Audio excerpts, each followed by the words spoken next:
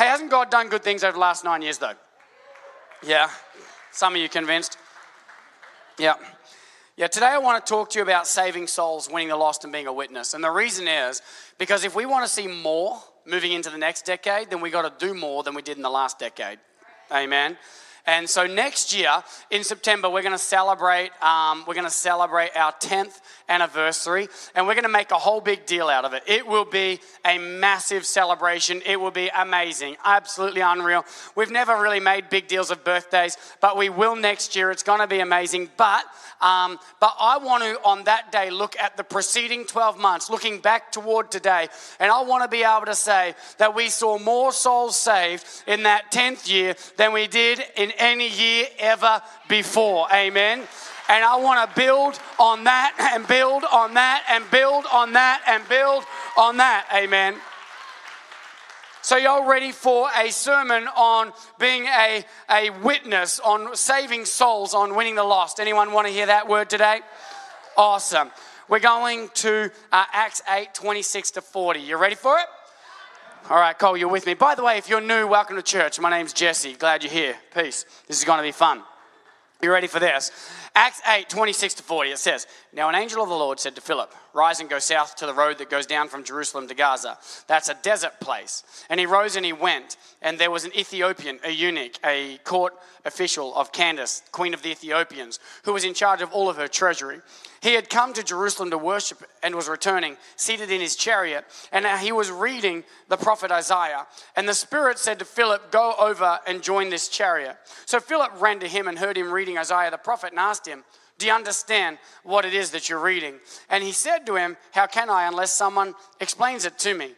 And he invited Philip to come up and sit with him. Now the passage of the scripture that he was reading was this: 'Like a sheep was led to the slaughter, and like a lamb before its shearer is silent, so he opens not his mouth. In his humiliation, justice was denied him. Who can describe his generation? For his life is taken away from the earth.'" Verse 34, "And the eunuch said to Philip, 'About whom, may I ask you, is the prophet saying this? Is he talking about himself or about someone else?' And then Philip opened his mouth." Hear that? Philip opened his mouth. Half the problem we have with witnessing is we don't open our mouths. Come on. "Then Philip opened his mouth and began with this scripture. He told him the good news about Jesus Christ. Not long after this, they were continuing to go and ride along in their chariot, and they approach a body of water. And the eunuch, obviously having heard about baptism, looks at Philip and says, 'There's some water. Why should I not be baptized right now?'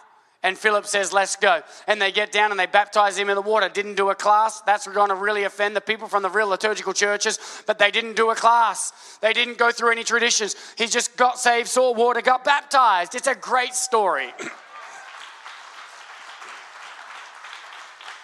So I want to pray for you. So if you want to be a part of the soul winning, if you want to be a part of what God's doing over the next 10 years, and if you want to just raise your hands and thank God for the last 9 years, lift your hands in faith with me and let's pray. Heavenly Father, we thank you for an incredible last 9 years. You've been so good to us. And I thank you for a church of faith, a church of truth, and a church of love. And a church that obeys when you speak, Lord. And we know that our hard work is not enough on its own to do what has been done. We know that you have been faithful, that you have poured out your favor on us as we've remained ambitious in our faith, as we've worked hard and been obedient to you. You have poured out your favor and you have built your church. We humbly ask that you would continue to speak to us, to guide us, to pour your favor out upon us and fill us with the courage that we need to be your witnesses in this great state of Iowa and beyond. And God, I'm asking for your help to preach your word today, this third service this weekend, to these wonderful people, Lord. I pray that they would be encouraged and inspired and challenged by your word today, that all of us, not just them, but I too, that we would not only hear your word, but we would live your word tomorrow as well. In the name of Jesus, someone say amen. Amen, amen. Turn to your friend, turn to your neighbor and say, happy birthday, and take your seats. You know, when one of the things that bothers me about America, and I love America, it's the greatest nation on earth. I'm so grateful to be here. I'm so thankful to God every day that I get to live here.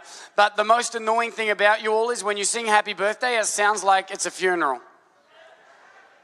Happy birthday to you.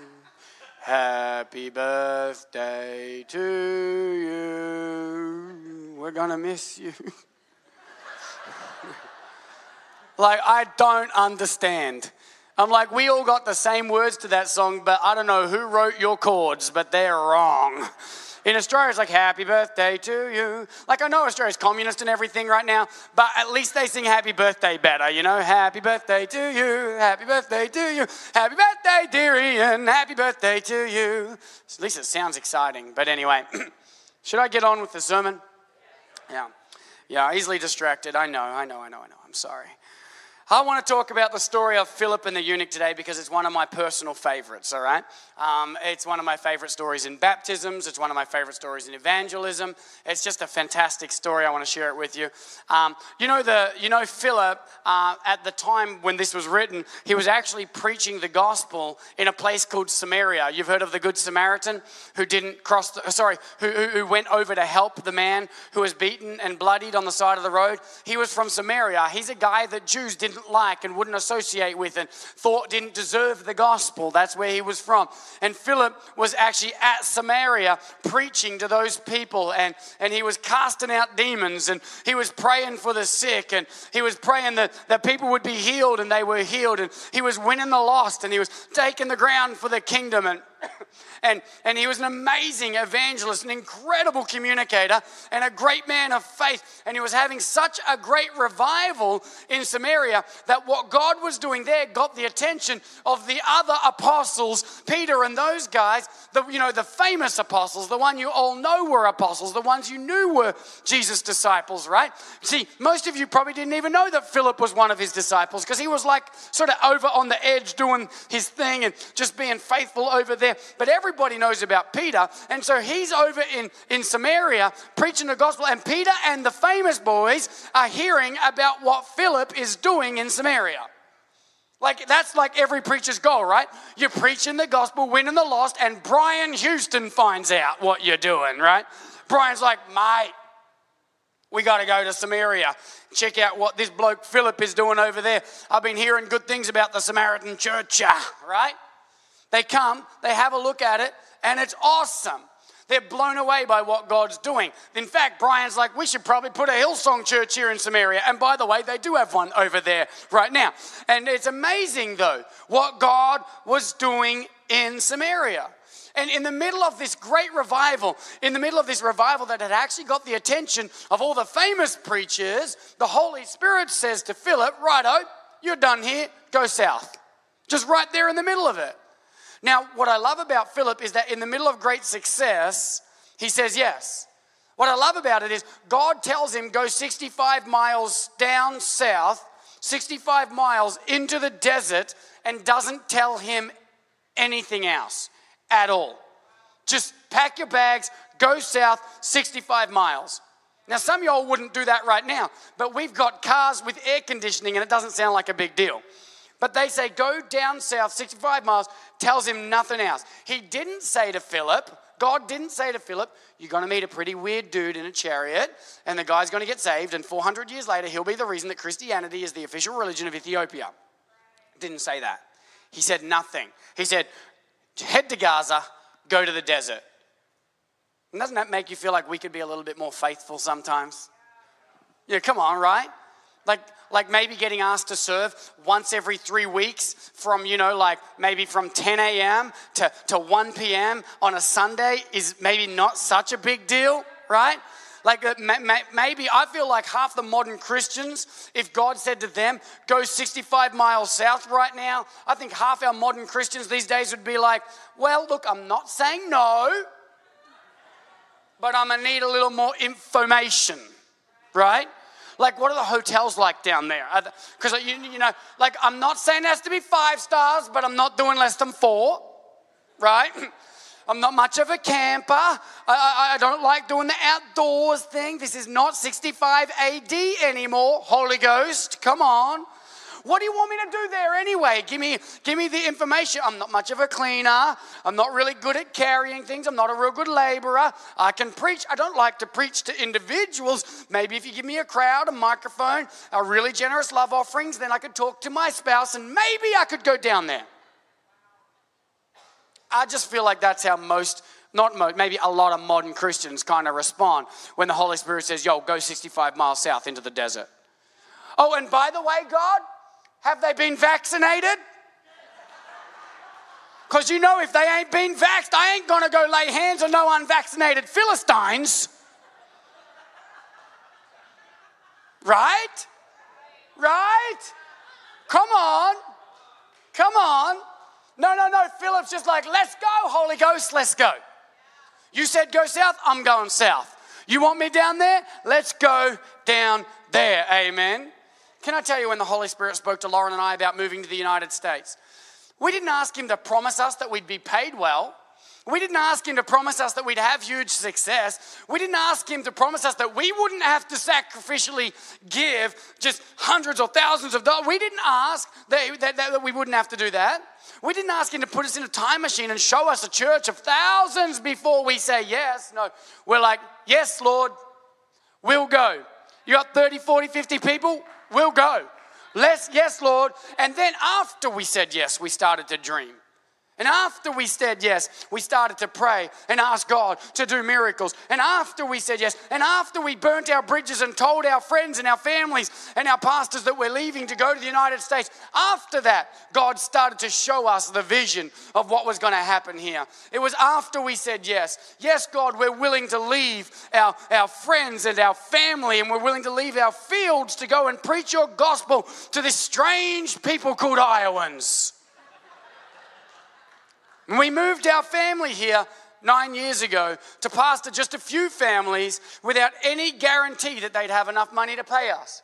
I love it because after a while, it looked like we would have enough money, right, to pay us. And I'm like, that's great. And we're like, all right, well, let's just move into a building that we can't afford. Let's do that. That we can't afford. The rent payment on this building, because we rented this for a few years first, and this guy was on the board, and he'll tell you the rent payments for this building was about what we were bringing in a month. So it's like, so we're like, oh yeah, we could say, all right, God, make sure we can get paid, or we can say, all right, God, yes to the vision. You hear what I'm saying? Man, we all want God to qualify and quantify everything before we say yes these days. Come on, anyone want to be used by God? Give me a wave, right? We all want to be used by God, right? But too many of us want to be used in the air-conditioned office, in the air-conditioned city to reach the perfect people at the perfect time that fits your perfectly crafted schedule. I don't know about you, but God hardly ever works that way for me. Oh, he's almost never on my schedule. Almost never. You ask Jenna, she's mine and Lauren's assistant, and some days there's like 12 or 14 appointments in there, and the Holy Ghost will always come halfway and be like, yeah, we're done with that, and just mess it up.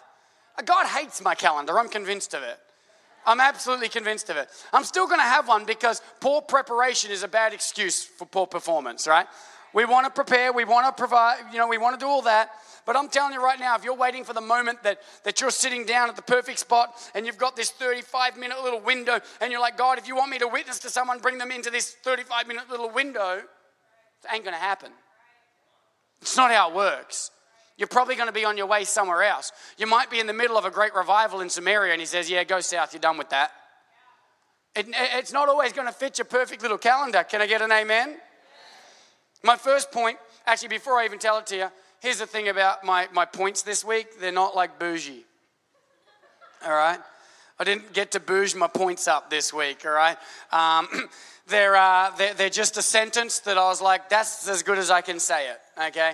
And so I didn't get to like finesse it and wordsmith it. It's just, this is my point. Is that all right? Cool. Can you cope with a non-bougie sentence structure? Yeah, all right, good. My first point is sometimes God sends you 65 miles south into the desert with no plan. Told you it wasn't bougie. Wasn't even catchy. That's right. Sometimes God's going to send you 65 miles into the desert without a plan, and when you get there, you discover all that was just to reach one guy. Just one guy. You're up there preaching to thousands. Down here, you've got one guy. That's it. I think the question of whether or not you're really willing to be used by God comes down to what are you willing to do for one guy? What are you willing to do to see one guy meet Jesus? What are you willing to do for the Lord when you have no idea what its outcome is going to be? When he just says go south, you don't know why, you don't know what's going to happen, you don't know where you're going to land. God just says go south and you're like, righto, let's go. You don't know what the outcome is going to be. What are you willing to do when you don't know? Can I tell you, moving across the world, moving from Australia to America or America to somewhere else is one thing. But moving across the world is useless if you're not willing to walk down the road and knock on someone's door and tell them Jesus loves them like Pastor Rob talked about last week. That's useless. Moving across the world is useless if we're not willing to drive a few miles down the road in an air-conditioned car these days just to see what God might do when we get there. God orchestrated a lot to witness to this one dude. He pulled a guy out of a massive revival to start a fire in one guy's life. He pulled one of his best out of Samaria so he could love on one guy from Ethiopia in a place called Gaza. You know that just because God puts you in front of one doesn't mean he's mad at you? You know, if you don't have the opportunity to minister to thousands doesn't mean that God doesn't trust you or that he doesn't love you. Just because he might have pulled you away from the crowds. Last year, God pulled me away from the crowds. He pulled us all away from the crowds, right? Used to preaching to over 1,000 people every week, and all of a sudden it was like 3 people in a room with a camera when we were tricked into shutting down for 5 weeks. You know, we opened up real quick. We'll never shut down again, but we did shut down for a few weeks, and then you know how hard that was when you're used to preaching to thousands of people, and then all of a sudden, boom, it's a camera, and that's it. Listen, just because that happens doesn't mean God's angry at you. Maybe he's got something else he wants you to do for a moment. Amen. See, maybe you got to minister to one guy because you got a country to save. See, not every no is God saying, no, you suck. Sometimes he's just saying, no, not that, do this. Maybe it's not that he's, what was I going to say? I don't know. Maybe, sometimes God will send his best evangelist into the middle of the desert to minister to one guy. Maybe that's what he's going to do to you. See, some people would just get into the middle of the desert and just get all angry and get all mad. Why am I in a desert? This sucks. Some people would become self-centered, self-focused, and all they want to do in the desert is just survive. All I want to do is be able to live. That's it. They just get self-centered and self-focused. Some people want to just sort of get angry and bitter and twisted and abusive and mean-spirited to everyone that they meet in the desert. But God's best are able to survive in the desert and witness to a eunuch while they're there. See, that's sometimes God will take his best from the revival and put them in front of one person because he might need his best at that moment. Do you hear what I'm saying? What do you do when you're in a desert? I don't know if many of you know the story of our friend Shatira. She's a great woman of God.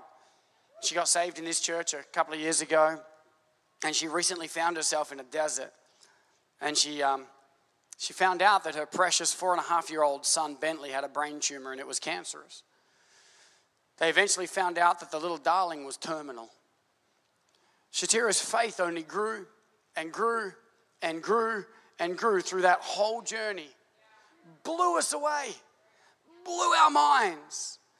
See, we know that God is not the author of sickness and God doesn't put sickness in our lives. And we know that God can heal anyone and often we always see God healing people. And getting to see Shatira's faith grow stronger, even as it began to seem that perhaps Bentley wouldn't make it and maybe his story would be one of those that Isaiah the prophet talked about when Isaiah said, the righteous perish and no one understands that the righteous are taken away to be spared from evil that was coming. Those who walk uprightly enter into peace. They find rest even as they lie in death. And we know when we read that if God doesn't heal a righteous person, it's not because he's ignoring us, it's because he's protecting them from an evil to come. That's what his word says. So they're spared that walk through a greater pain and suffering in their lives. And as that became reality in Shatira's life, we got to see her faith grow stronger as she understood that. And as she said, if it was best for Bentley to still be here, he would be healed. If that's what's best for him, that's what God would do. As this realization became reality, Every staff member that went to pray with Shatira and Bentley, the staff members, our pastors at our church, every time they walked away saying, I went there to minister to her, but I left having been ministered to. I went to her house to pray for her and to minister to her, but I left having been ministered to by her great faith in God, her unwavering trust in the Lord, and her love for God's presence, and Bentley's love for God's presence too. You know what else I love though? In the middle of this journey, this horrifying journey, when her own son was having surgery to remove a tumor that they'd found out was cancerous, in the middle of that surgery while she's in the waiting room, there was another family in that waiting room whose own child was very sick, and they were in a rough place and struggling with the news, and they'd gotten a very bad report. And so Shatira, this woman of faith, this hero of the faith, stopped in the middle of her desert and shared the gospel with them by offering to pray with them and their little one right there when her own son is having surgery. Come on, church. That's ministering to somebody in the middle of your desert. That's ministering to someone when you're dry, when you're broken, when you feel beat up. See, God can trust his best with those moments. That even in the desert, you're going to minister to a eunuch. That even in the desert, you're going to minister to a family that have just been given a bad report at Iowa City. Come on. If Shatira can do that, I can walk down the road and knock on a door. Hello. If she can do that, I can pray with a man or a woman on an airplane that God would give them peace and heal their child. Come on. If she can do that, then we can tell our neighbor that Jesus loves them. Then we can go to the cubicle next door at work and say, hey, I heard about your marriage situation. Can I tell you about a God who heals and restores? If she can do that, then you can do it too. Can I get an amen? Come on, let's praise God for a testimony of a woman of faith in the church. If she can do that, we can turn left without knowing where the road goes, just anticipating God's going to do something down this road. I don't know what God's going to do, but he told me to turn left, or he told me to turn right, or he told me to go down there. And I know that God's going to do something, so I'm here for it. Amen.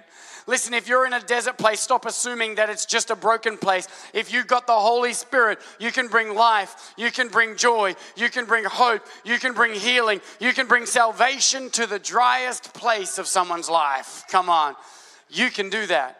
Stop assuming that God's got nothing for you to do there. Hey, maybe before you leave the desert, there's a job you need to do first. Like Pastor Rob said last week, right? Like God's given us something to do and he's told us and he was clear and we haven't done it and we're wondering why God is silent, and God's like, I ain't silent, I just already told you what to do. Right? Some of y'all need to say yes, Lord, in the middle of the desert before you're going to walk out of it. Can I get an amen? Y'all ready for my second non-bougie, non-eloquent, not wordsmith point? Yeah, y'all still with me? The second point is we don't get to decide who deserves to hear the gospel. We don't get to decide. God sent Philip to a pretty odd dude in a chariot in the desert. You know who was one of the weirdest people of the day? Eunuchs. Let's rewind a couple of thousand years. Eunuchs were some of the weirdest people of the day. I hear somebody saying, what's a eunuch, pastor? Let me tell you. We've got some pictures. No, I'm just kidding. Let me tell you. In order to protect the king's harem, right, that would be his billion girlfriends, you know, in ancient royal courts, what they would do is they would emasculate any men who served the king, right? And in Queen, they would do that. Over time, eunuch became synonymous with a high government official or the treasury or the secretary or the finance minister in this case. And they became known as eunuchs because even if they hadn't been physically emasculated, they were considered to be emotionally and in terms of their lives emasculated because they didn't get to behave as men. They were just, you're a robot, you just do what you're told. Do you know what I mean? And back then, that was considered, not now, don't get angry at me, women, that was considered what a woman would be like. You're the ones who do what you're told, and we're the ones who do the telling, right? It was wrong. I got your back, all right? I got your back. Just got to make that clear, right? Before someone like just cuts that little part out and puts it on Instagram. I'm like, oh, good Lord, you know? So that's what they would do to these men, right? Now, in this person's case, this eunuch, he was actually serving the queen. So he would for sure have been politically emasculated and physically emasculated, okay? And so this guy would have been physically pretty weak, but also by reputation, he would have been considered a pretty weak and a pretty weird dude. One of the weirdest dudes of the day, right? And God valued him enough to pull one of his best warriors out of a revival and bring him to the desert to share the gospel with one guy. One guy. Come on, just one guy. God valued him enough and cared about this emasculated man so much that he would send his star evangelist to share the good news with him. And not only did God want to love on this eunuch and share the good word with this eunuch, not only did he want to welcome him into God's family, but God saw fit to use that man to be the spark that would light the fire that caused Ethiopia 400 years later to call their entire country a Christ-following nation. And every road of that revival points back to the eunuch, the weird guy on the side of the road reading the gospel, getting ministered to because the star was willing to walk away from the crowds and go into the desert and say, Jesus loves you. Don't for a second think that everybody's got to look the part before God can use them. Come on, we're so busy trying to decide whether or not an alcoholic deserves to be used by God or not. We're in God's way when we start acting like that.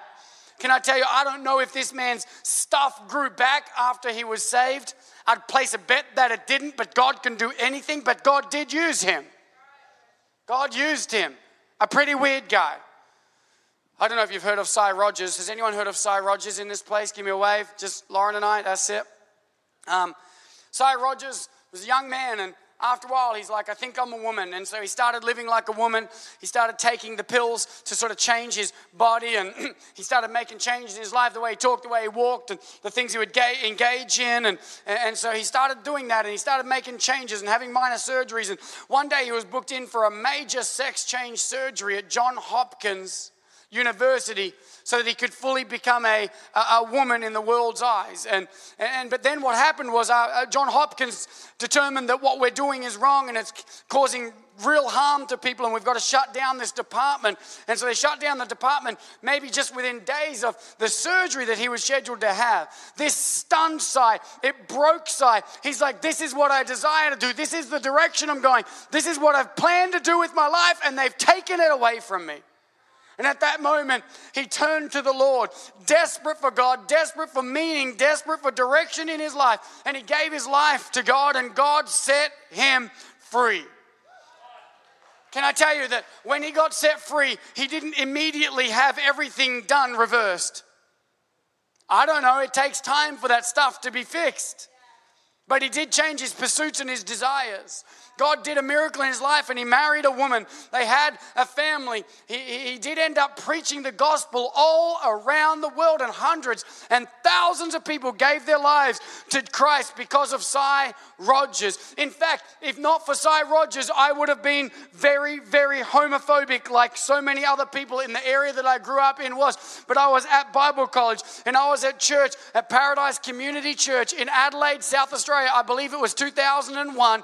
The church that Ashley Evans, one of our elders, pastors, and Sy Rogers preached, and God convicted me and said, why do you hate people I love?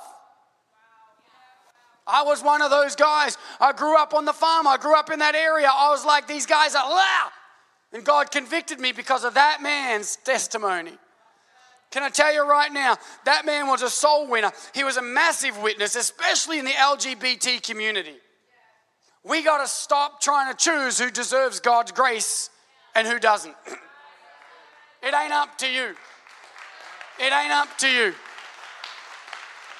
If there is a scale of who does not deserve God's grace, none of us are on it. Come on. We need to freely overflow with the grace of God everywhere we go and in every corner of the earth. The whole world needs Jesus. We can't fix people before they meet Jesus. They need to meet Jesus so that he can do the fixing. Amen. And don't hear what I'm not saying. I'm not saying that we shouldn't preach the truth. We absolutely should. I'm not saying we shouldn't hate sin. We do have to hate sin. But the truth has got to start and end with the love of Jesus. The fact that we always say this, right? You're welcome as you are now, right? People are welcome as they are.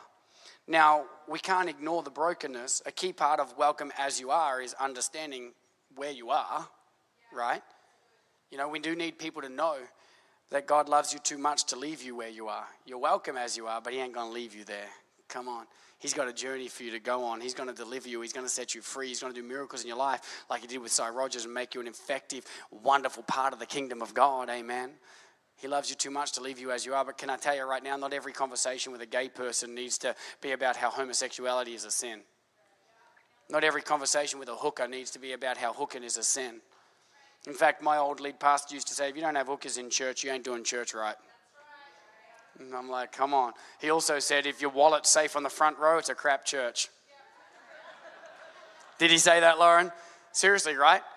Can I tell you, if you're like, oh, my wallet's fine, and can I tell you, I do not want a church where it's okay to leave your handbag in the seat and go for a walk. I hope if you do that, someone steals from you. I know y'all think I'm joking. I'm not even. Because that means we got broken, lost people in here, finding wholeness and finding healing in Jesus' name. I pray they only do it once, get convicted, and like, Holy Ghost, yes, I will give it back, right? But I don't want the sort of church where no broken people are at. Come on, right? Come on, listen, not every conversation you have with a gossip needs to be about how gossiping is a sin. Not every conversation with a glutton needs to be about how gluttony is a sin. You can just tell people, you know, there'll be time for conversations about certain things. But you know what? You can have a conversation with someone and just start with Jesus loves you and end with I do too. You know, you can do that. You can just say Jesus loves you. He sees you. He cares for you. I know you're broken. He loves you. He's going to do a miracle in your life, but he sent me to come and pray for you that you would experience the unending kindness and generosity of God. Can I pray for you? You can do that.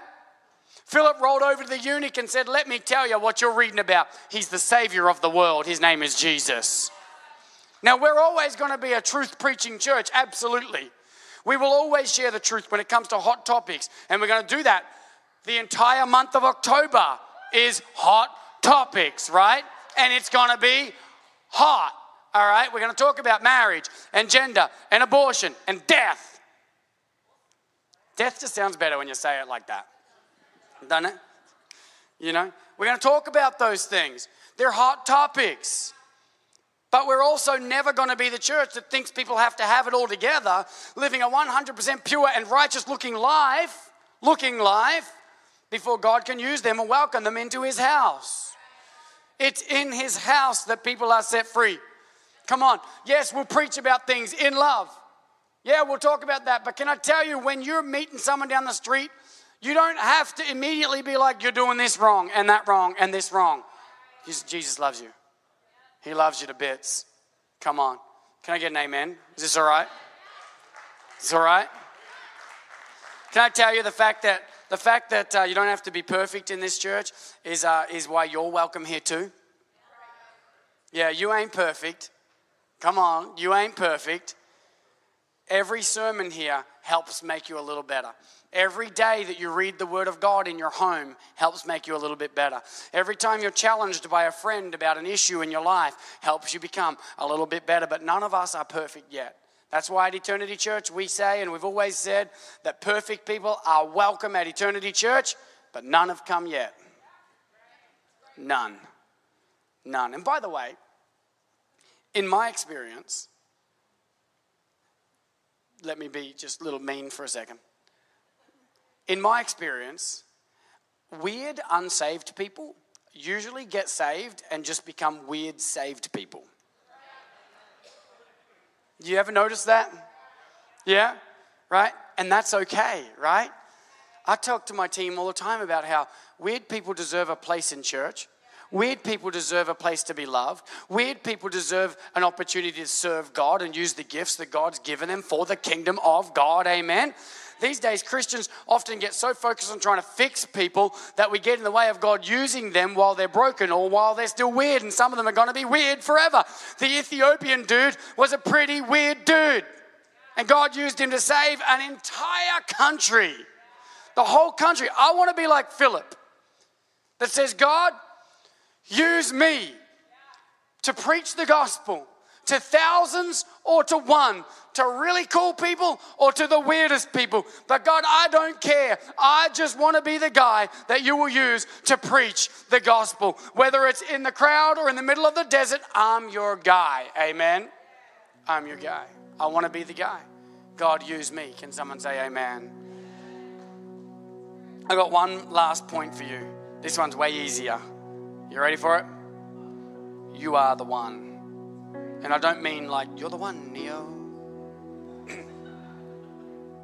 No, I don't mean you're the one. You're one of the ones. That's right. You're the one God's calling to preach the gospel to broken people. Every single person here is called to help share the gospel of grace. Oh, but I'm not as outgoing as like you, Pastor Jesse. Well, I wish that was a good enough excuse for God. It ain't. There's not a person in this room that's never had the opportunity to share the gospel with somebody. Not a person in the room. We haven't all taken it, but we got to start taking those opportunities, amen? We have to. It's not just Pastor Connor's job. It's not just Pastor Jenna's job. It's not just Pastor Morgan's job. It's not just Pastor Brad's job. It's not just my job. We're all called to preach the gospel. Every one of you. Come on, look at your neighbor. Say, you're the one. I didn't hear hardly anyone talk. I said, look at your neighbor. Say, you're the one. You're the one. God is looking for faithful and faith-filled, obedient sons and daughters who say, God, here I am. Send me. Send me to the office next door. Send me to the checkout man at Whole Foods. Send me to my neighbor. Here I am. Send me. I want to see my cul-de-sac, one for Christ. I want to see my apartment building, one for Christ. I want to see my school, one for Christ. I'm willing to go and look like an idiot wandering around a desert. I love what God told Philip to do. Go loiter by that dude's chariot and then insert yourself into the story. Come on, you're all called to preach the gospel, church. Every single one of you. I was recently talking to a guy. Well, not really, like a couple of years ago, I should say. Let me pause. Too many people want to get sent overseas to do some bougie-looking job that gets a bit of recognition somewhere, but they won't go next door and tell their neighbor that Jesus loves them. Everybody wants the story. I moved my family. I took a step of faith. I went from Australia to America, or America to Indonesia, or America to Europe, or America to Russia to preach the gospel. And God did big things. But the same people, too many of them, won't even go next door. That's it. You ask Lauren, before we moved here, I was willing to talk to my neighbor over there. I've never lived somewhere where I didn't know my neighbors, ever. I've never lived somewhere where I didn't preach the gospel to my neighbors. Everywhere I go, at grocery stores, at checkout lines, at Whole Foods, at Whole Paycheck, at all these places. Everywhere I go. Sometimes it gets annoying to Lauren. She's like, seriously, shut up. Can we go eat? She doesn't care about souls. I do. I do. She'll beat me up afterwards. She just gets hungry. She's been pregnant most of our married life, so she's always hungry. So, yeah. So, she's not pregnant now. Thank you, Jesus. Never again. Never again. What am I even talking about? Everywhere I go, just chatting to people. Want to tell people about Jesus, you know? And then God took that guy somewhere else to do something else. Do you hear what I'm saying? Be willing to do the one. Be willing to be the one that ministers to one. A couple of years ago, there was a guy, a missionary, who asked me if our church could support them financially because he was a church planter. And so what they'd done is he'd moved, I think, 6 or 7 years earlier to another country to start some churches over there. It was a Muslim majority country, which is a bit more difficult you know. But this is one of those countries where you're allowed to be a Christian and you're allowed to plant a church and you're allowed to talk about Jesus. And so it was a great opportunity for him. And he wanted us to support them because he knew that my missions philosophy is I'll only support any mission as long as it's connected to a local church, so that there can be not just food but discipleship too, you know. Not just food but souls being saved, because I don't just want to impact now, I want to impact eternity, amen. That's why we're called Eternity Church, right? And so anyway, I asked him, I'm like, oh, cool, man, that's awesome. How many churches have you planted so far? Because you've been there 6 or 7 years. And he said, none. And I was like, wait, hold up. What have you been doing for 6 or 7 years? And dude goes, well, being a Muslim country, it's a bit harder. You've got to take time to build relationships. And I'm like, okay, I feel that. But I still feel like 6 or 7 years is a while, you know. Like maybe you could have something going. But I said, all right, well, how many people have you offered to pray the sinner's prayer with and just said, hey, like, let me lead you to Christ? And he said 0.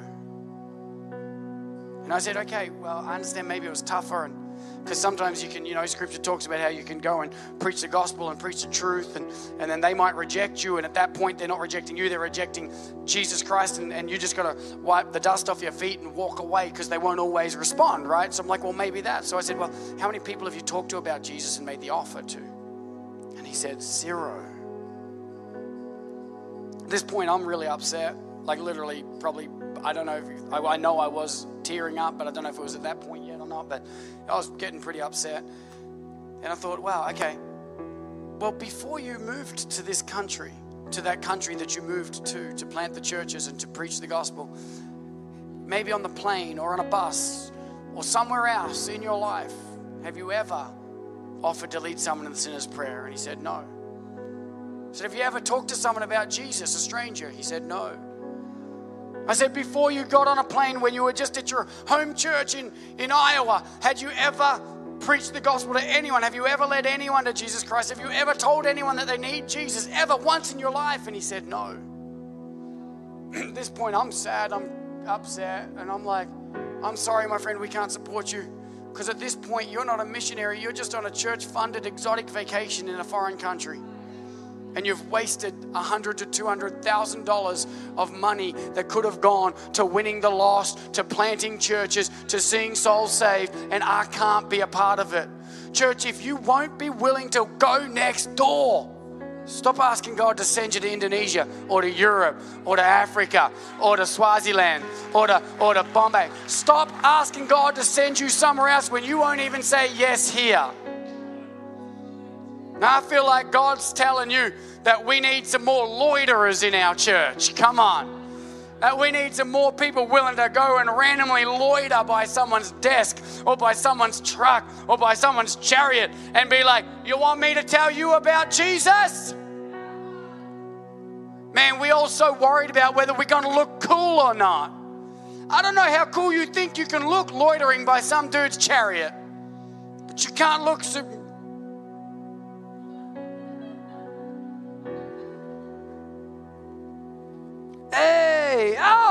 Hey man, what a coincidence. Can I tell you about that? You ain't gonna look cool doing it. Serious.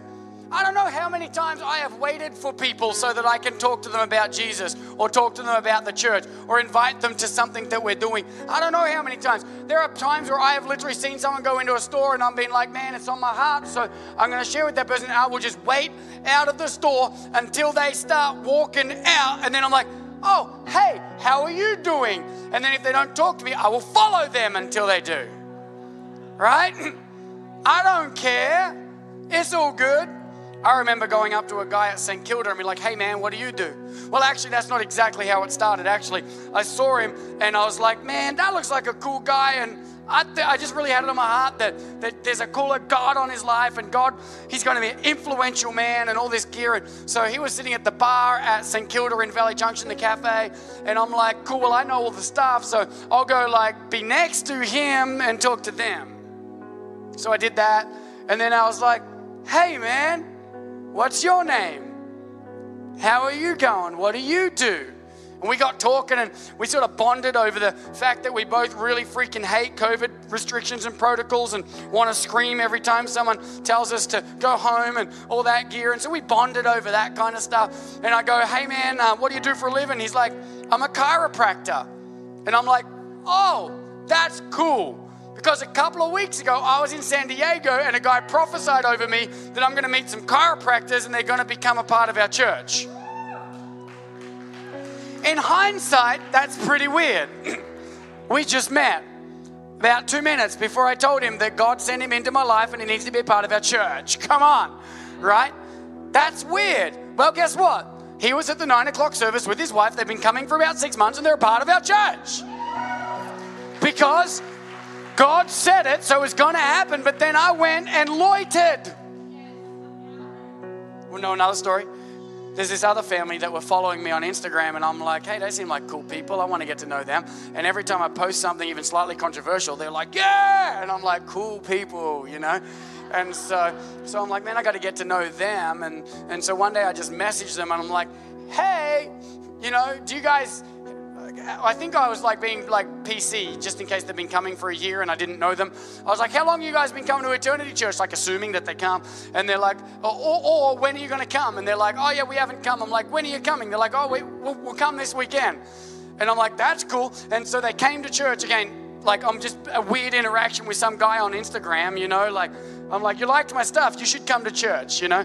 And then they came to church and they've been coming ever since. And then a couple of weeks later, we met them at the same cafe because that's where I do my loitering. And so we met there and we get talking. And I'm like, so what do you guys do for a living? And they're like, oh, we're chiropractors. And I'm like, funny story. A few weeks back, I was in San Diego. Guy prophesied that God's going to bring some chiropractors into my life and into our church. And here you are and you came to church and they're still in our church. And they're still, why? Well, God said it, and I loitered. Don't underestimate a good loitering.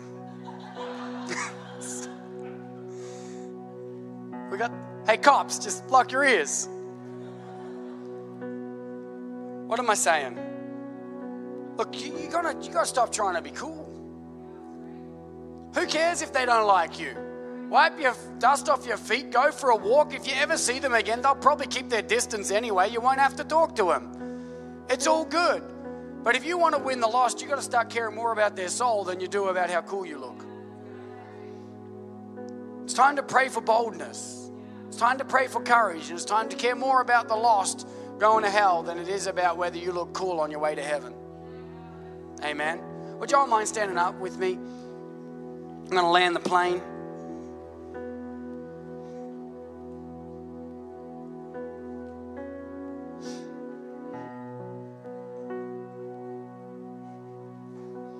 Seriously, I just want to tell you this. You are called to be a soul winner. It's not just me. Yeah, you can bring them to church. It's my favorite part of church is when souls get saved. I love it. Yes, bring people to church. And yes, sometimes God will just be like, invite these people to church. In fact, you should be inviting people every week. But you also got to be listening to the Holy Spirit telling you to go talk to that dude or go talk to that girl. Stop sitting there trying to figure out whether or not they're the right type of person that's probably going to hear the message, right? Well, our church is a pretty truth-based church, so that person might not like it. I won't tell them. Really? I don't know. I'm glad no one said that to Cy Rogers. Right? He got set free because people were like, it's not my job to figure out who deserves grace. God's grace is sufficient for me and it's sufficient for them. It's either sufficient for us or it's sufficient for none of us. Amen? And we just got to start preaching the gospel, loving on people. Y'all be like, okay, well, I don't know what to say. Well, I think you do. And I'm going to pray the Holy Spirit will help you know what to say even more, give you the words. But you've heard a lot of sermons, and we do an altar call in every one of them. You could probably recite that prayer right now, couldn't you, right? What do we say? Dear God, right? Like, you know it? What's next? Dear God, I believe that Jesus Christ is the... See, you know this, because we've done this 3 times a week for 9 years. Right? Same way. You know, it's also on myeternity.com. You scroll all the way to the bottom of the website. There's a video of me praying that prayer at the end of a sermon. You could be sitting on an airplane, pay $10 to get on Wi-Fi because I think their soul's worth $10, by the way. Right? I can't pay $10. The plane's going to land in 8 minutes, so it's only going to be 8. Okay, cool. Well, they can go to hell then. Or you can pay the $10 and pray the prayer with them. Do you hear what I'm saying? It costs $10 to get on Wi-Fi on the airplane, not to log onto our website. That's what I'm saying, all right? Just want to be clear with that. You got to pay for the Wi-Fi on the airplane, all right? Seriously, right? Like, do we care about people? Like, do we want people to get saved? Then who cares if they think you're an idiot for a moment? You might radically change their lives when you pray that prayer with them. Hopefully you know how to say it without it, but we put it on the website to back you up if you need help. It's right there. You say it to them, say, I'll pray it with you. We'll do it together out loud right now on the plane. Who cares what people think? Let's go. Right? Wherever you are, you're a soul winner. God's called you to win the lost. Can I get an amen? Amen. Praise God. I'm going to pray for you actually right now. If you want God to start speaking, if you want to start listening to God speaking to you about who you need to go speak to, like Philip to the eunuch. If you want God to use you to win the lost and you want to start saying yes more, if you want God to fill you with boldness and courage and give you the power to be a soul winner, would you lift up your hand? I want to pray for you right now. Lift it up nice and high. I got you. I'm going to pray for you right now. I love that you all want to do this. I love that you all want to be a part of it. You know, the most influential thing you'll do in your life is not becoming a billionaire, but winning one soul to Jesus. Who knows if that one soul is going to win a whole nation to Christ like the eunuch did. Hello. Come on, the most influential thing you'll do in your life is win a soul to Jesus Christ. Right now, some of you all are already like, could you get on with praying? My arm's starting to get sore. And I'm like, man, doesn't that suck, right? You can deal with a sore arm to win the lost. Right? You can deal with a sore. You know, there are Christians being murdered in Afghanistan for going to church, and you got a sore arm. You'll be okay. Right? I'm not being mean. I'm just being serious. Like, we need to put this back into perspective. We're going to reach out our hands, desperate for God to fill us with power that we could keep winning the lost. Amen. We don't care if our hand gets sore. Amen. So come on, let's reach out our hands in faith. Heavenly Father, help us to care and to love those that you care for and love. God, help us to not prejudge people, to stop trying to assign worth and value based on how people act, behave, or look, Lord God. Help us to see them as image bearers of Christ, that they were created in the image of God and that you love them dearly, Lord. Help us to see them through your eyes. Help us to stop trying to determine who deserves your grace, but to freely give what we have freely received. God, help us to have the boldness and the courage to maybe look a little silly as we offer to pray for someone. Help us to have the boldness or the courage to maybe look like a fool, but God, with the possibility of winning this lost, Lord God, winning one more to Jesus Christ. God, may we be like the man on the cliff in the movie Hacksaw Ridge, where every time he saved another person, he turned to heaven and said, help me save one more. Just one more, Lord. One more. Help me save one more, Lord. God, help us to have an attitude like that when it comes to people's souls, Lord God. That we would help win the lost. Just one more. Just one more broken family finding restoration in the power and the blood of Jesus Christ. Just one more suicidal kid finding restoration and hope in the name of Jesus Christ. Just one more family that's gone through grief and loss, finding healing and wholeness in the name of Jesus Christ. Just one more estranged son or estranged father, God. Just one more. God, in your word, every time that people were filled with the Holy Spirit, they had an influence for the kingdom of God. And you said in your word that when we're filled with the Spirit and power, we will be your witnesses. Help us to stop treating your Holy Spirit like a game or like some sort of toy or some sort of magic trick just so we can speak in tongues or prophesy. But Lord God, that we would use the gift for its intended purpose to win the lost. God, we thank you for the gifts like tongues. We thank you for the gifts like prophecy and all these things that edify our souls. But God, help us to use the courage and the boldness and the power of the Holy Spirit to step out of our comfort zone, to walk into a desert and preach the gospel to a weird dude in a chariot. In the name of Jesus, amen. Amen. Come on, give God a shout of praise right now. Hallelujah. Hallelujah. The pastor went overtime again. I said that to a friend of mine, Doug, and he reminded me that 20 years ago, overtime meant you went for more than 3 hours. So we can handle the extra couple of minutes, can't we? Good, because I just want to pray for one more group of people before we wrap up the service right now. There's a bunch of people in here. So far, this first service, we had 8 people give their lives to Christ. Last night, 11 people gave their lives to Christ. And so right now, I want to see if there's anyone in this room that wants to give their lives to Christ. So if you don't know Jesus or if you're far away from God, I'd ask you to pray a prayer with me. I've talked a lot about how much He loves you already, so I think you get that. Now I want to give you an opportunity to respond and say yes to God. See, Scripture says if you believe in your heart and confess with your mouth that Jesus is Lord, you will be saved. Okay? So I'm not trying to fix you, okay? There are things in your life that need to change because God loves you too much to leave you where you are. He wants to help you become all that He designed you to be. But right now, just as you are, you're welcome in His house. And He's inviting you to join His family. And so I just want you to pray a prayer with me. Pray it with your mouth. Believe it in your heart. I'm going to say it one line at a time. I want you to repeat it after me. And everyone in the room, front, back, right, left, on stage, out there, everyone's going to be praying it with you. So you won't be praying it alone, okay? So if you all could repeat after me right now, and especially those who are away from God. Dear God, I believe that Jesus Christ is the Son of God. And He died on a cross for my sin, paid the price for my sin. And He rose again to give me life, hope, joy, peace, and eternal life. I receive all of that. I receive this new life with You as my Lord and my Savior.